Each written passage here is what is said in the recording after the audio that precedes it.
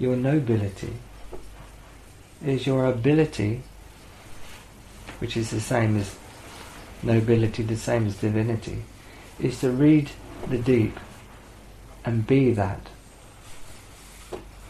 all the way up to the surface in this life.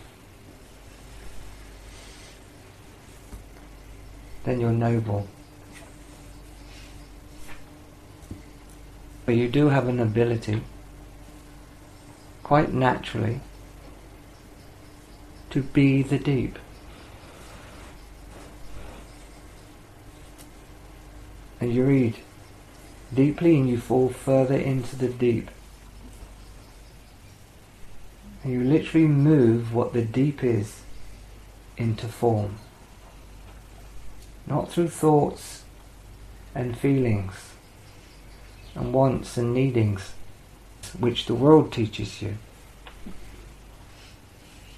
but because you directly identified with reading the deep, dropped into the deep, and you're the movement of that depth, and you're moving that all the way up. That's how you actually have a body. You're the movement of all that is coming up and forming. It's now. So you're moving. What you're knowing is deeply real. You realize you belong to the deep. And you're the deep moving